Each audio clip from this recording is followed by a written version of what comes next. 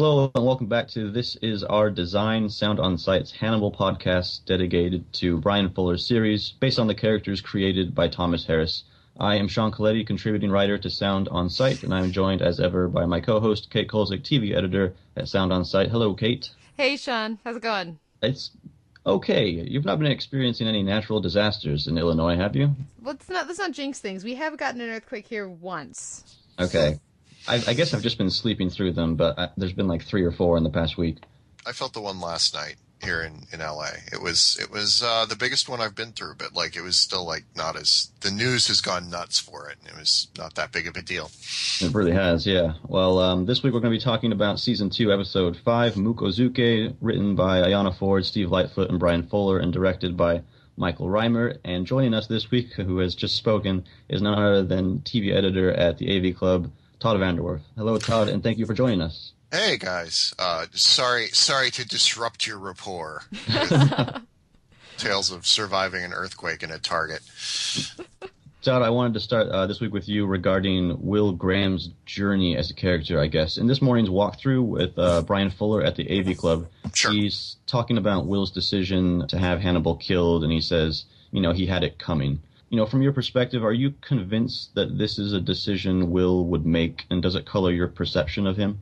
Absolutely. I think it's a decision he would make. I think he's been pushed to his absolute limit, and I think that this is the point when he sort of realizes that he's not going to win this game through conventional means. So he takes the big step of having Hannibal killed, although, of course, because Hannibal's name is in the title of the show, he will not be killed. Spoiler alert, Todd. Well, he may someday, but for in Season 2, it seems unlikely. But yeah, I thought I completely bought that he would do this, and it makes me see him.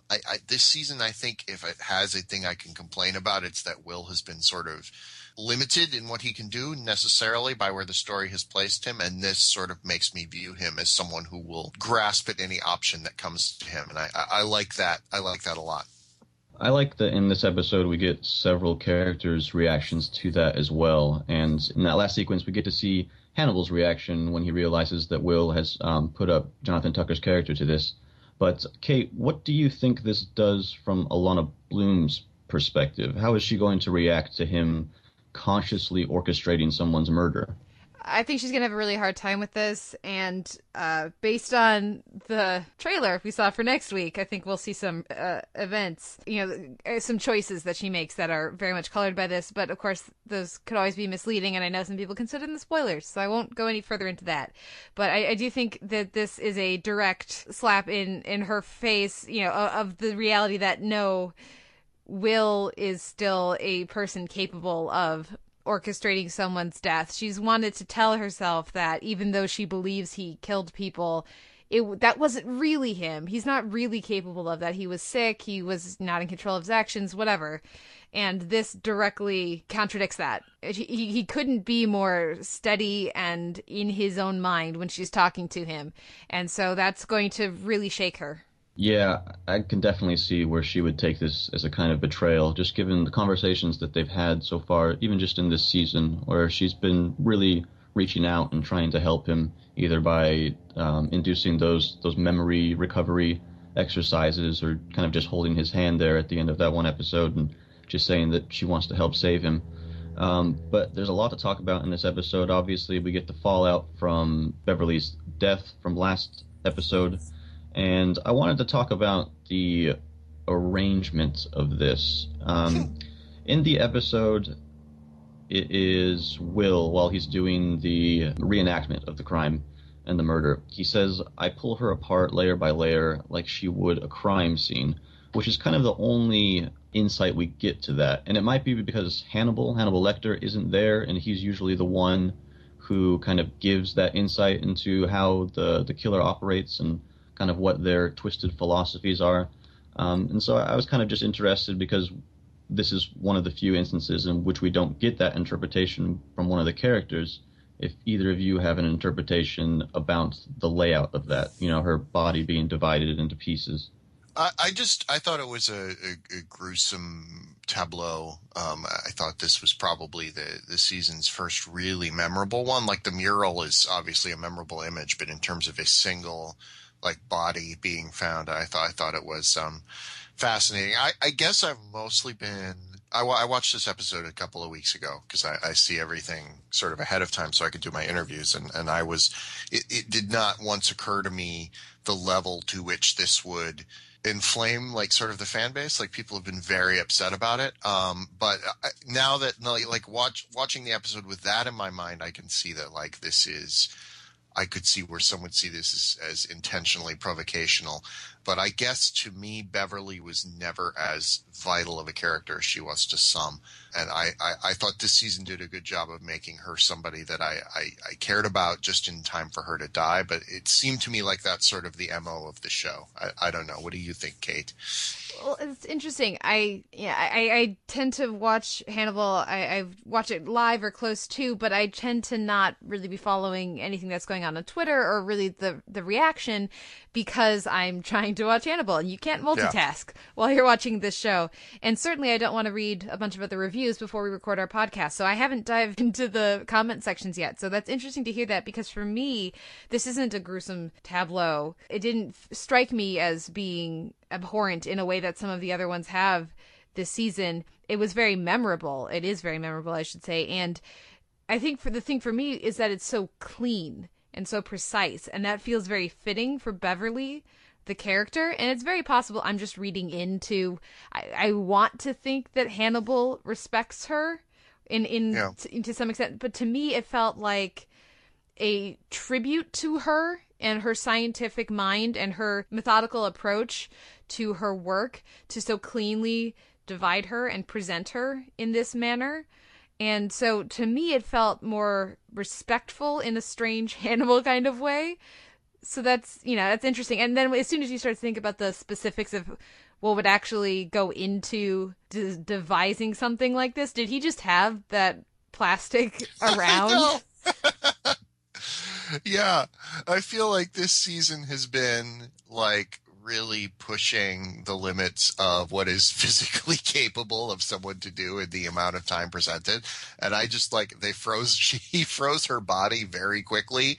And like, cause like her absence would have been noted if she had been gone for, more than a day.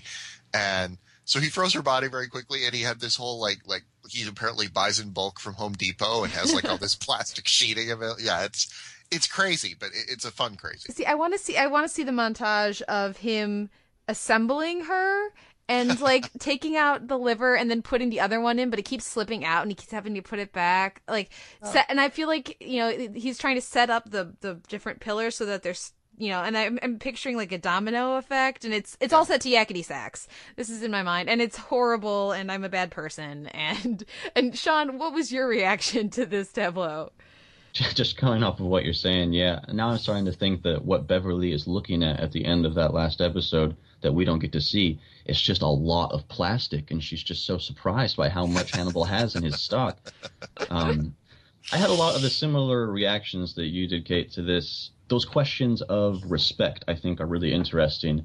And we talked a little bit last week about Hannibal's, attitudes towards his cannibalism, and this is something that's not really been brought up in the show much, but now that we've been given this, I think that we have a little bit more to go off and maybe speculate, because it could be, I'd have to think about it and then go like case by case, but I don't know if there's a consistency based on his victims, who he decides to eat, who he doesn't. And the weird part about this one is that we learned that he had saved James Gray's kidneys, so he didn't eat him.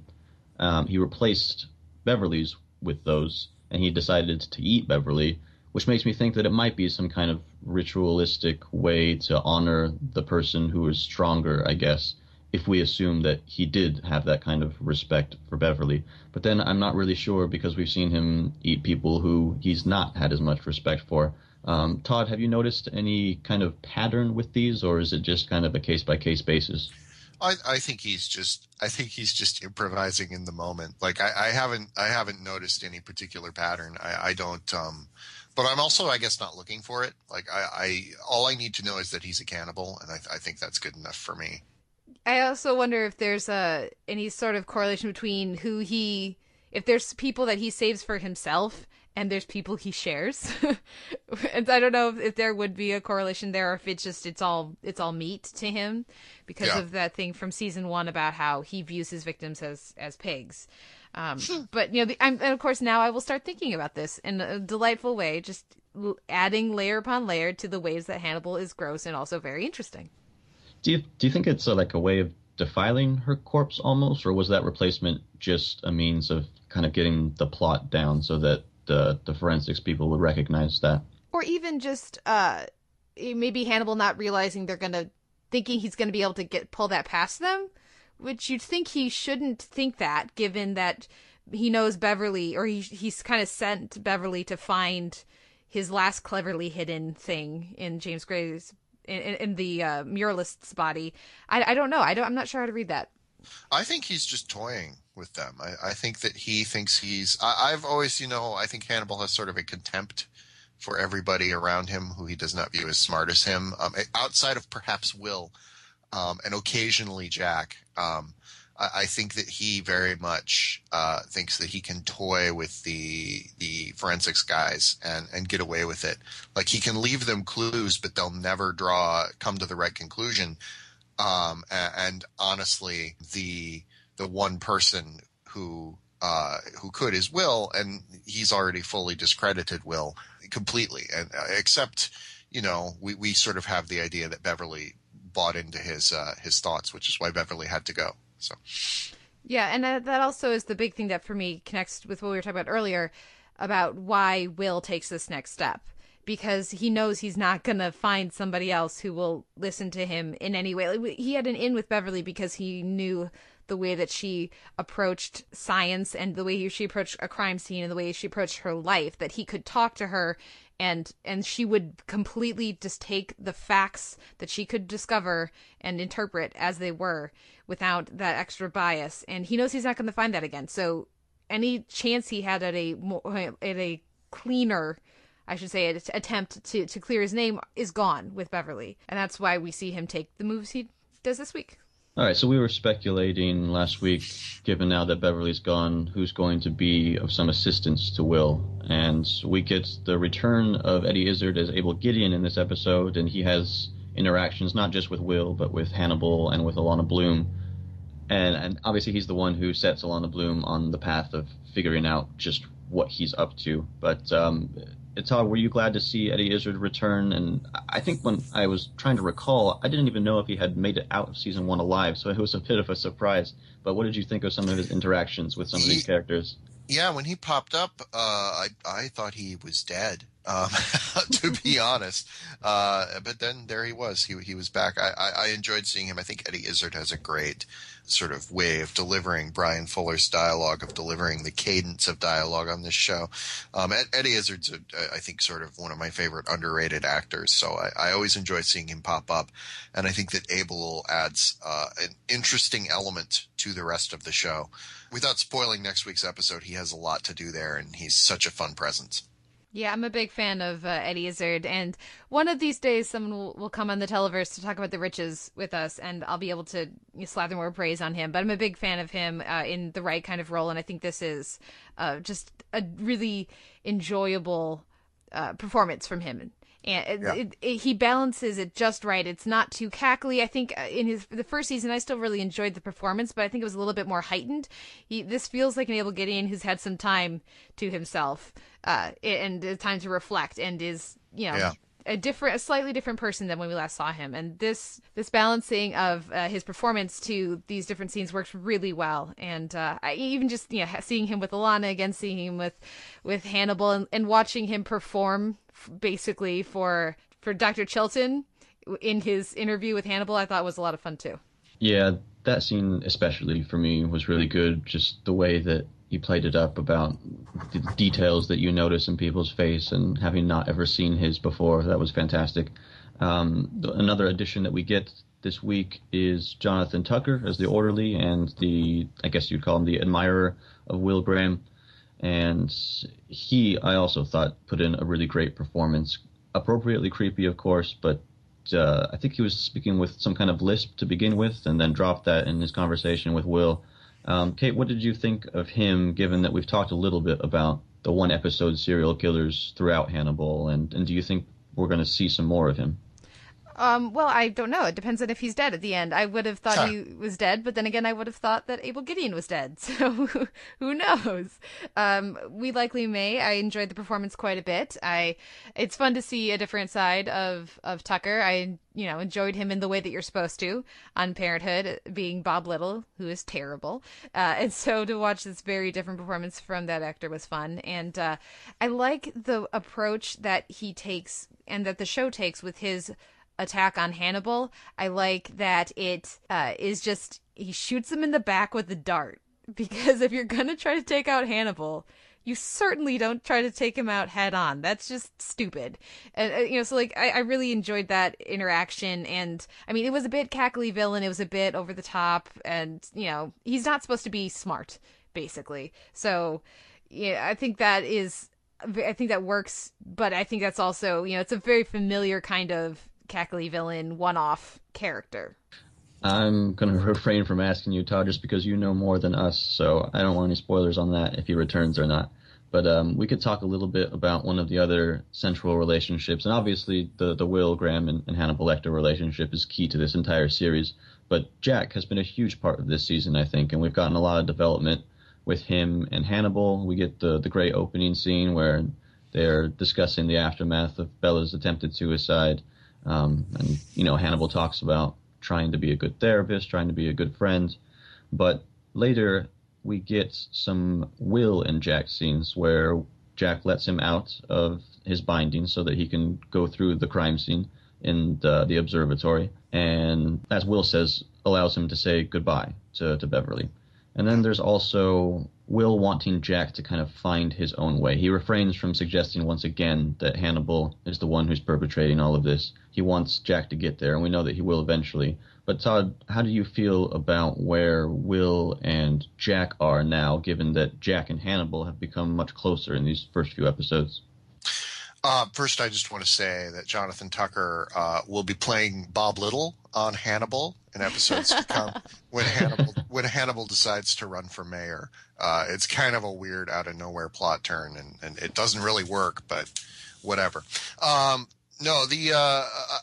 enjoyed the way that this season has sort of turned into an elaborate chess game between Will and Hannibal, to use a metaphor that is overused in serialized television, and that they're sort of like figuring out who's going to be whose ally, and you think everybody's bought into Hannibal's line of thinking, but Jack is also very close to Will, so maybe Will can sort of pull on that emotional tug. I found the scene where Jack brings him to look at Beverly's to help dissect that crime scene. I found it very moving.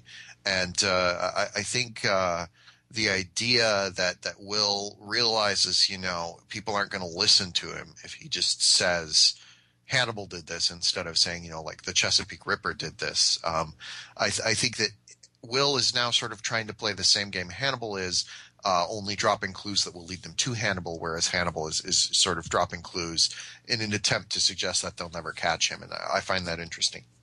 We get some really great reactions, and great's probably not the most appropriate word, but really, like you said, I think touching in regards to Beverly, even Jimmy and Brian. We get to see Jack talk to the FBI. That's being narrated over kind of Jack's private conversation with the two. And I just thought that Brian Fuller and the other two writers handled all of that with a lot of respect for that character who had really kind of stepped up in these past few episodes. Now, I agree with that. However, that was the moment in this episode that took me out of it. I was willing to go with it for everything. The fact that this guy manages to get this job as this orderly, theoretically, so that he can be close to Will, or who knows why. But I was willing to give this episode everything. Like the fact that Hannibal somehow managed to transport a frozen body without it falling. Yeah, all of that, yes. I was not willing to give it the FBI has the two coworkers and friends of the victim doing the autopsy. That I would not give it. Didn't they, maybe this got edited out from the screener I saw, though. I don't imagine. Don't they say, like, they're told they don't have to, and they're like, no, we're going to do it to help avenge her death, or Yeah. something like that. Yeah, but that's ridiculous. There's a difference between do you want to do it and no, legally you are not allowed to. Much like they don't let doctors operate on their loved ones. They don't have detectives investigate, be the investigators on the crimes of their partner, murders of their partners. It would be the same thing. I think that the episode 3 showed us that the legal system in the Hannibal takes place in is very different from the one in our universe. So but I just enjoy that that's the thing that I won't give it, as ridiculous as that is. All right, so you've now mentioned again that the legal episode 3, and that brings us to the reveal here that that Hannibal did kill the judge. It was not him who killed the bailiff. That was the orderly. So we were having a discussion, Todd, after that episode about this scene that happens, one of Will's visions where he's being let out of his cell and then Hannibal beckons him back in. And kind of how that was a conflicted image of Hannibal wanting Will in his, I guess, day-to-day life, kind of, in that empty chair across from him in his study, but also he can't have himself exposed. So we see that the orderly took the step to exonerate Will. Hannibal took the step to keep him locked in. So what is his game right now, given that we do see glimpses of him wanting to reconnect with Will in some manner? I think Hannibal terribly misses Will. I think like in Hannibal's head they legitimately were friends, and I think that he feels in some ways betrayed. I think he's probably slightly impressed by, but also betrayed by Will for having, figured out that he's the ultimate evil here. And I think Hannibal really would love to shove that genie back into the bottle and sort of convince Will to be his friend again. And I don't know if that's possible. Particularly after he tries to have him killed. Yeah, exactly. I like how there's like a sense of, really? Oh, but come on, from Hannibal. Was like, wait, Will wanted you to kill? It's like, dude, of course Will wanted him to kill you. Are you kidding me? I love that's something that he needs, connected for him.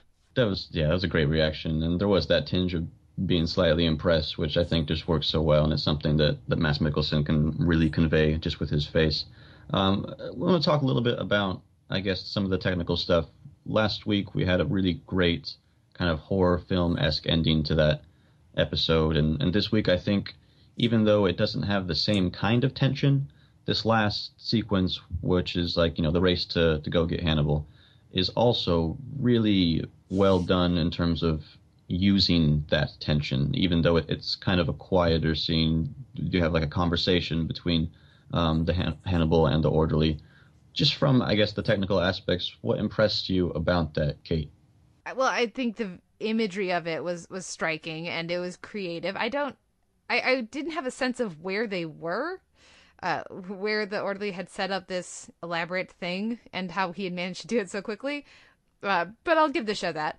But I think it was striking to see. Yeah, obviously, I'm not sure, and I was expecting a question like this from you, Sean, because you always stump us with these great questions. I'm not sure what the religious imagery necessarily meant, and I look forward to hearing your guys' thoughts on that. But I do think that it was striking, and I think it is certainly interesting to see this Tucker character, the orderly, trying out his own iconography, because the only other murder we've seen from him was him attempting to mimic Will. Yeah, I think Hannibal is Jesus. I think that's been sort of proved by this episode. Clearly. No, the show obviously plays around with Catholic and Christian imagery, and this was sort of the ultimate example of that. And I think in some ways it's sort of showing how the sacred and the profane get all mixed up in this world, because you have a very essentially sacred image, but it's taken over in its center by the show's most profane, most evil character. And it's an interesting tension, because it's, I think, in some ways sort of commenting on the fact in that moment you want Hannibal to be saved, because if Hannibal is dead, then there's no show really. But you also want him to be saved because then Will is not in some ways damned. killing Hannibal is in some ways a justifiable action, but it's still murder. I mean, in every way, it's a justifiable action. Come on. But it's still murder. It's still like he's still planning out and carrying out a murder. And like that is the sort of thing that your hero is not supposed to do in a story like this. So it's Will taking that one step too far, one step over the line that could put him in the same league as that which he's chasing. And like season 1 was so much about him not wanting to be a murderer, and now he sort of gives in to that impulse here. And I think that tableau is sort of commenting on the tension we feel from that central conflict. Yeah, the religious imagery there was really interesting. I wonder if we got to see Tucker's character more often do his own thing rather than just mimicking Will, if that would be kind of his modus operandi. But I think what I was thinking about as that was happening was what Hannibal had said last week about kind of relinquishing himself or accepting death, and kind of how that has allowed him to view the beauty and the horror in life. And I guess that falls in line with the image, of Jesus kind of accepting that fate and dying for the sins. And so there's somewhat of a similar theme of acceptance there. There's also, at least for me, a distinct parallel the show is drawing between Beverly and Hannibal in their two states in this episode, because you have the melting and dripping water with the blood at the first crime scene at the observatory, and then you have wet from the pool Hannibal also dripping blood too. So there's two different victims and the two sides of the coin there, with the obvious innocent of Beverly and the devil, who's apparently very good at cards, Hannibal. And so I think there's that imagery there is also a continuing theme, as well as just water. Water is everywhere in this season of Hannibal. It absolutely is. And that was something that I wanted to talk about. And this was the thing that I was really having trouble with, I guess, interpreting. And oftentimes, probably, we're not really meant to focus on it that much. But we're doing a Hannibal podcast, so why not? Let's go for it. It was as we see Hannibal and we see that dripping water and the blood going down through the drain, we keep cutting back to Will in his cell, and the water in his faucet turns to blood, and then it begins to overflow. And there's the parallel there between the two, and we can almost kind of take it as Will seeing Hannibal's blood overflowing his sink. So, but then we know that Hannibal doesn't die, and yet the thing completely overflows. I guess I just had a hard time kind of making sense of what was trying to be explained visually there, if you have any idea about that, Todd. I think that we just the show sort of runs out of ways to show mental processes, and that's one of the most important things is watching characters think on this show. And like Hugh Dancy is such a fascinating actor to sort of watch his mental wheels turn. I really think that this is just them trying to draw a connection, between sort of all these long hours he sits there in this cell and watches what I've lovingly dubbed sink face, watches sink face sort of, drip away. And then they just sort of that, his mind, how it's sort of working over these hours and kind of coming to peace with what he has to do. At least that's how I read that. And I think sink face is the breakout character of this season. Yeah, that should easily get the Emmy nomination for guest spot, right? Yeah. Kate, you mentioned the use of water, and one of the things that really stuck out to me in this episode was very early on when Alana and Jack are sitting down with Will, and he's just heard the news about Beverly's death. We hear the sounds of rushing water as if he's trying to enter that Riverside Mine Palace that we've seen him in for most of the season, but he can't get there. He's distracted. This news has maybe sent him overboard. So I just thought that, playing off of what you had said, that water does serve a really important part of this season. And also in that scene, the thing I love about the scoring in that moment is, yes, you get very much the sense of water from the instrumentation, and it sounds like a rain stick or something, in your instrumentation there. But also for me, I was hearing the sound of chains as well. So it's the sense of, is he being rushed away? Is he trying to get to his Mine Palace and the stream? But then there's the chain holding him back, not letting him get to there. And it's also tying in with just the fact that, again, he can't help, he can't do anything because he's in prison and he's being held down there. So then there's a sense of drowning, especially the way that the orchestration rises up and is so much stronger in that moment and thicker than it is for much of the rest of the episode. So I really particularly loved that bit of scoring in an episode where I enjoyed much of the scoring, I will be honest. Well, you've now opened the door to the first of our 2 recurring segments on the podcast, which is Kate's Classical Corner, which is very easy to say if you do it multiple times. So, Kate, what can you tell us about the scoring in Mukozuke?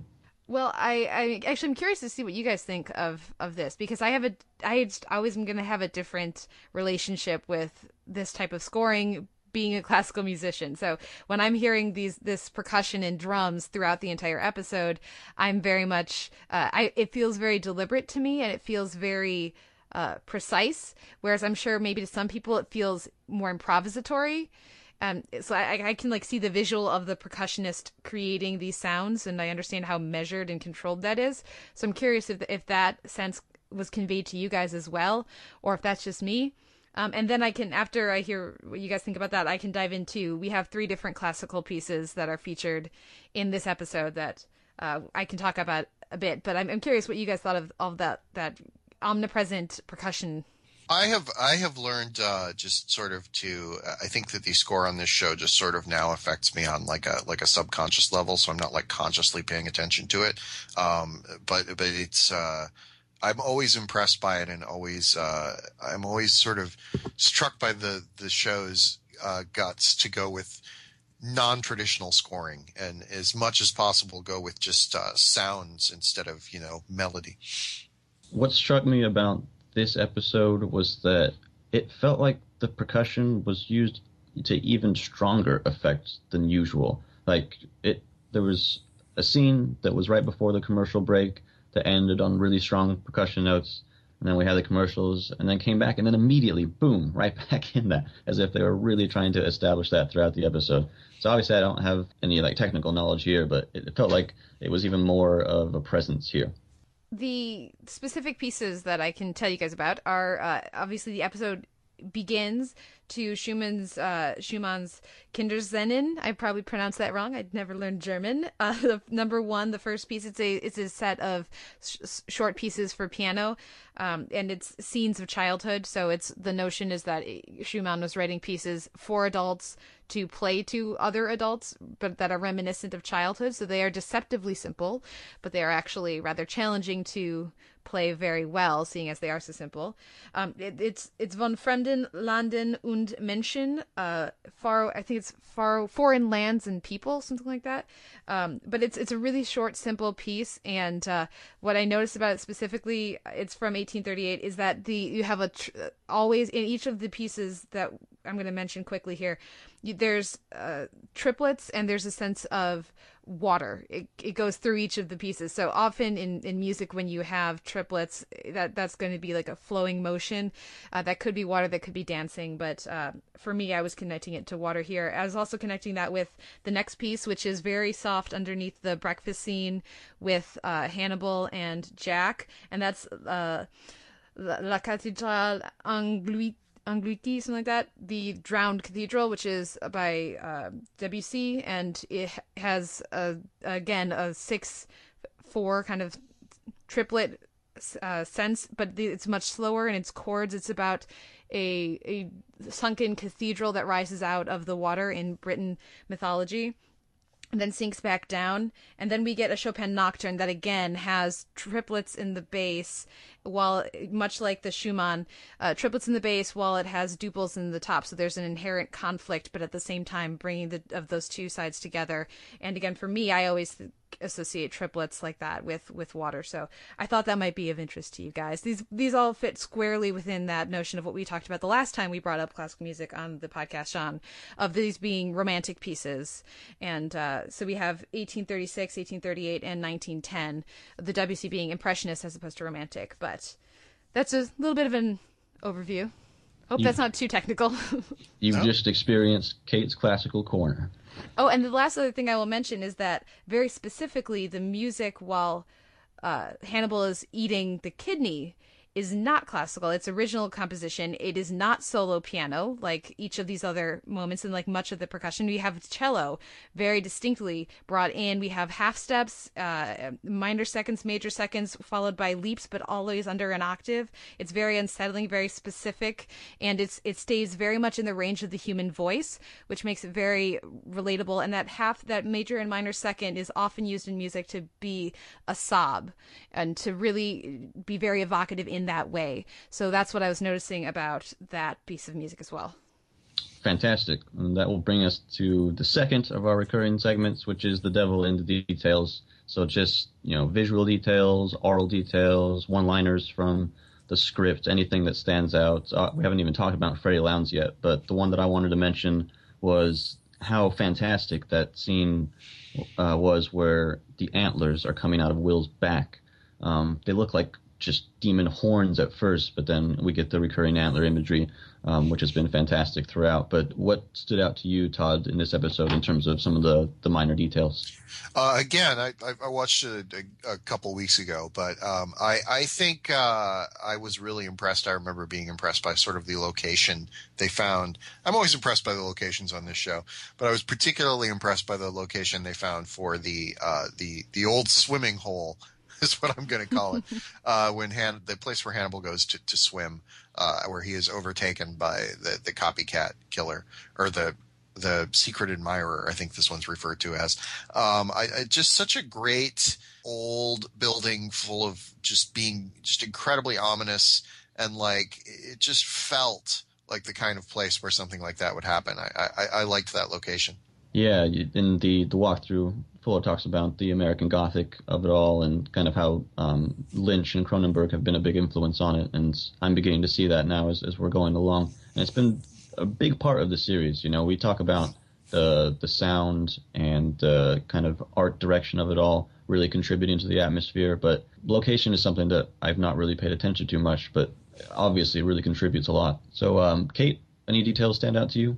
Well, one that immediately stood out to me, and I was just kind of flabbergasted by this when I was starting the episode. Hannibal's not wearing a suit. He's wearing a sweater, and his hair's like all folly in his face. What, has he not worn a suit at another time in the series? This was straight out of bed Hannibal, I think. Yeah, that was very noticeable to me. And then of course later on he's got that great suit when he's having the drinks with Chilton. So it was a contrast there. But I was sort of staring at my screen going, but Hannibal, but there's no tie.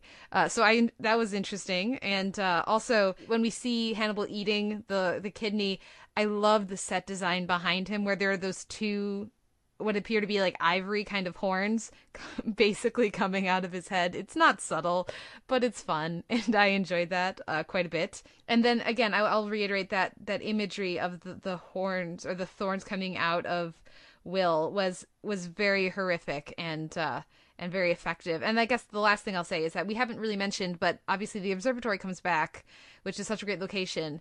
But I like that they don't mention Miriam in this episode. They leave it to the viewer to remember that that's where we found her arm.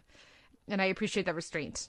Absolutely. Yeah. Todd, if you didn't already know some of the source material, how many episodes would you give Freddie Lounds to be living much longer? Actually, I think even if I didn't know the source material, the reporter who sort of stays one step ahead of the bad guys is such a trope of this genre that I would not be surprised, honestly, by Freddie Lounds staying alive for the bulk of the show. She just seems like the kind of cockroach who sort of survives these situations, and I feel the same way about Chilton perhaps because he's played by Raul Esparza. As soon as Hannibal walks out of the hospital, just that face that he gives Freddie Lounds is priceless, absolutely priceless. Yeah, you can tell he just wants to eat her right there.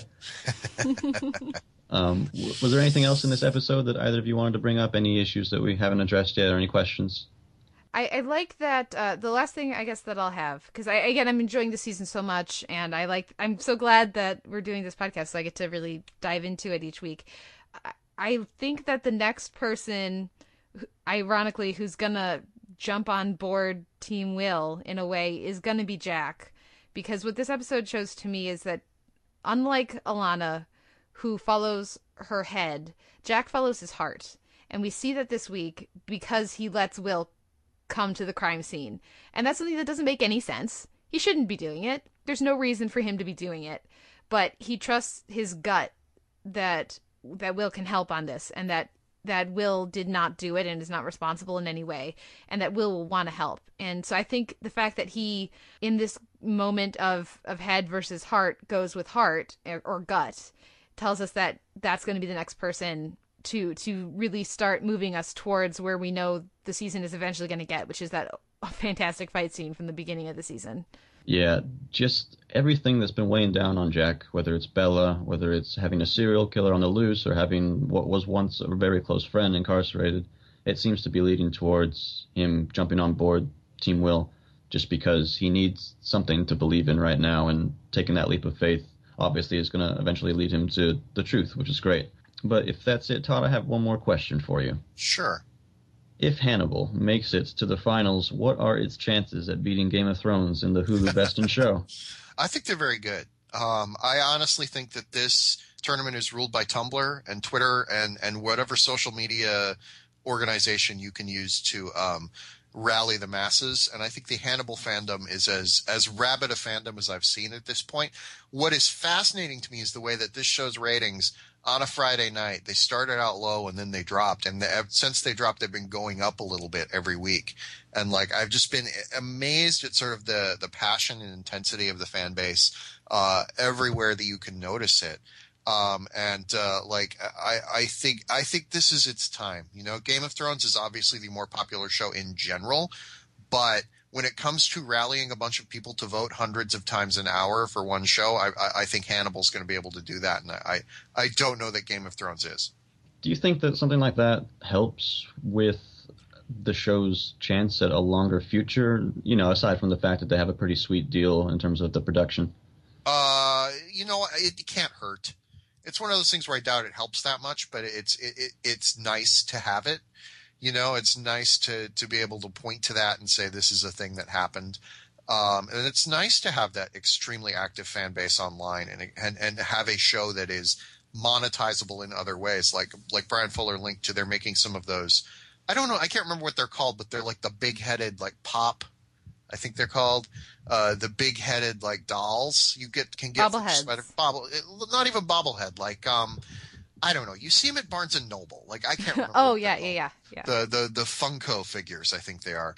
They're making some of those for Hannibal, and they're making these weird T-shirts, and like that is all, you know, signs of this is a monetizable fan base, and I think that helps the show a lot, because this is a show that people are going to get passionate about and are going to spend their money on. Well, and also, I mean, I don't know how widespread this is and how much this is just an echo chamber of who I follow on Twitter, but there are more and more people starting to catch up with the show and to start with season 1. And obviously this is a show that immediately limits its potential audience just based on its content and its center, and the fact that it's really not a show for everyone. But I'm starting to see sort of what you started to see in the later seasons of Breaking Bad, where people were hearing all this buzz and then finally were willing to give it a shot and start to catch up. So I don't know if the show will be around long enough where people can keep, you know, joining in season 2 and season 3, but potentially if it can stick around for like another season, I think I would not be surprised if there was a much larger audience by the end of this season or by next season than there is right now. I'll put it on the line. I'll be very surprised if this show is canceled. I think that worrying about TV cancellations is increasingly a thing of the past. There's so many different ways to make money on a show that if the show galvanizes some portion of some fan base anywhere, I think it's going to run for roughly the length of what its life is going to be.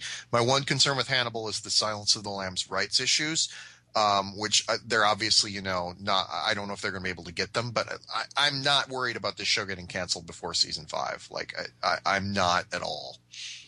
Yeah, and hopefully those mini arcs like Hannibal's mayoral race will really draw in a lot more viewers. So we have that to look forward to. On the other hand, I also think Enlisted is getting renewed, and like that is obviously the craziest thing to believe in history. So don't listen to me. I'm knocking on wood right now because I would like both of those things to happen. I'm definitely sending out my good vibes there. Perfect. But that's probably a good place to end this week's discussion. Kate and I will be back next week to talk about episode 6, Futamono. Just again, thank you once more, Todd, for coming in and talking with us. Where can our listeners find you and your work online? Most of my writing appears at the AV Club. I occasionally write at Grantland and the LA Times and Salon. You can find me on Twitter at twitter.com/TVOTI. And my podcast is TV on the Internet. We just did a new episode this week on any number of things, but mostly True Detective, Girls, and Good Wife. And that is at tvoti.net. Thank you very much. And once again, Todd, you're also hosting the Hulu Best in Show right now. So yes. Hannibal fans, be sure to check that out and vote for Hannibal. I guess right now it's in the semifinals, right? Yes. Hulu.com/Best in Show. Right now it's showing down with Community, and Game of Thrones and Orphan Black are the other matchup. Perfect. And Kate, as always, it's been great. Where can our listeners find you online? You can find my writing at soundonsight.org, and you can follow me on Twitter at the Televerse, which is also the Twitter for my weekly TV podcast at Sound On Sight. That's more generic, covering the rest of TV. That's the Televerse. Also this week, finishing up the Walking Dead podcast for this season on Sunday, and the next week we'll be starting the Game of Thrones podcast. So lots of ways for you guys to hear me ramble on a bit too long about TV.